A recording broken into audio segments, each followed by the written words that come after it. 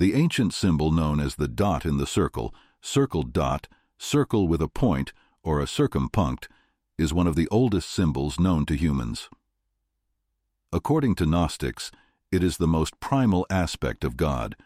To Greek philosophers and the Pythagoreans, the circumpunct represents God, or the monad, the point of the beginning of creation and eternity. It is the sun of astrologers and astronomers, the alchemical gold of the alchemist, 33rd degree fellow Freemason, and one of Masonry's foremost scholars. Manly P. Hall had written about the circumpunct in the Lectures on Ancient Philosophy View. The keys to all knowledge are contained in the dot, the line, and the circle. The dot is universal consciousness, the line is universal intelligence, and the circle is universal force, the threefold, unknowable cause of all knowable existence, the three hypostases of Atma. In man, the spirit is represented by the dot and conscious activity or intelligence by the line. Conscious activity is the key to intelligence because consciousness belongs to the sphere of the dot and activity to the sphere of the circle. The circle around the dot is the universe or world in which we live, a blank canvas to draw from the circle that which we wish to create, a place to also retreat back from the world when things in life get too chaotic, erase our problems in order to have a clean slate. In a sense, redeem our souls. As you can see, the circumpunct is a symbol that can help evolve our souls to become truly illuminated, an enlightened soul who is I am. To know the meaning of this symbol, you first must understand how the world in which we live operates. The modern man-made world is ruled by chaos, which confuses people and often leads their souls astray. This is why the motto of the 33rd degree of Freemasonry is Ordo ab Chaos, a Latin term meaning order from out of chaos. To find order, we must first look within ourselves. You do not find true order within by searching without books or buying the latest online course from some self-proclaimed enlightened guru who claims they have all the answers. The whole goal of going within is to find your true soul, to find your true self, to know thyself. To know thyself, we must go within thyself. Here is some more information on the circumpunct by Manly P. Hall that are taken from his book, Lectures on Ancient Philosophy. And I quote, "The dot, being most proximate to perfection, is the simplest, and therefore the least imperfect of all symbols. The dot, moving away from self, projects the line. The line becomes the radius of an imaginary circle, and this circle is the circumference of the powers of the central dot.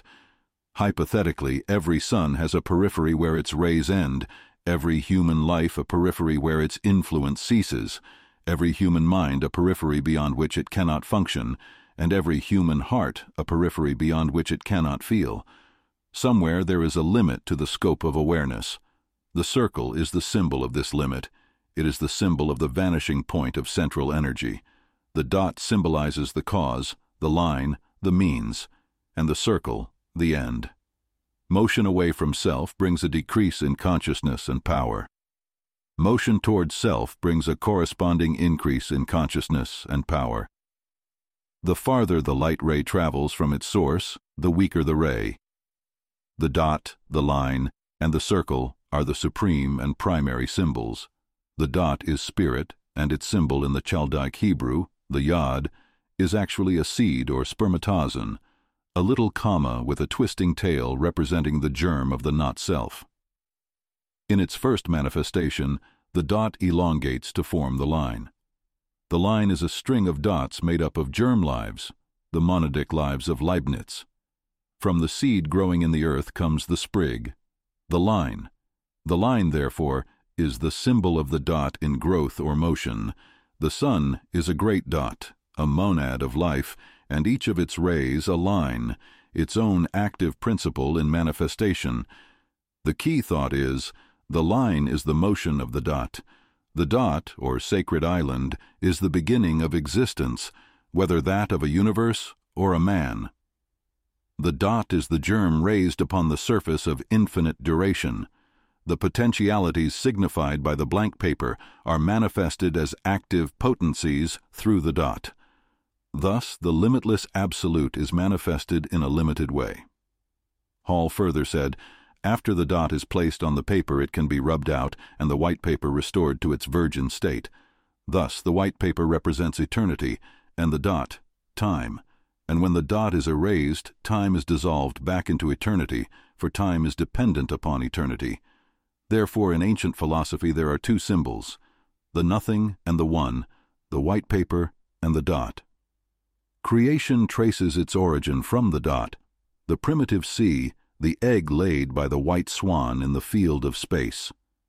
The dot is the first illusion of the self, the first limitation of space, even as spirit is the first limitation of self. The dot is life localized as a center of power, the blank paper is life unlimited. According to philosophy, the dot must sometime be erased, because nothing but the blank paper is eternal.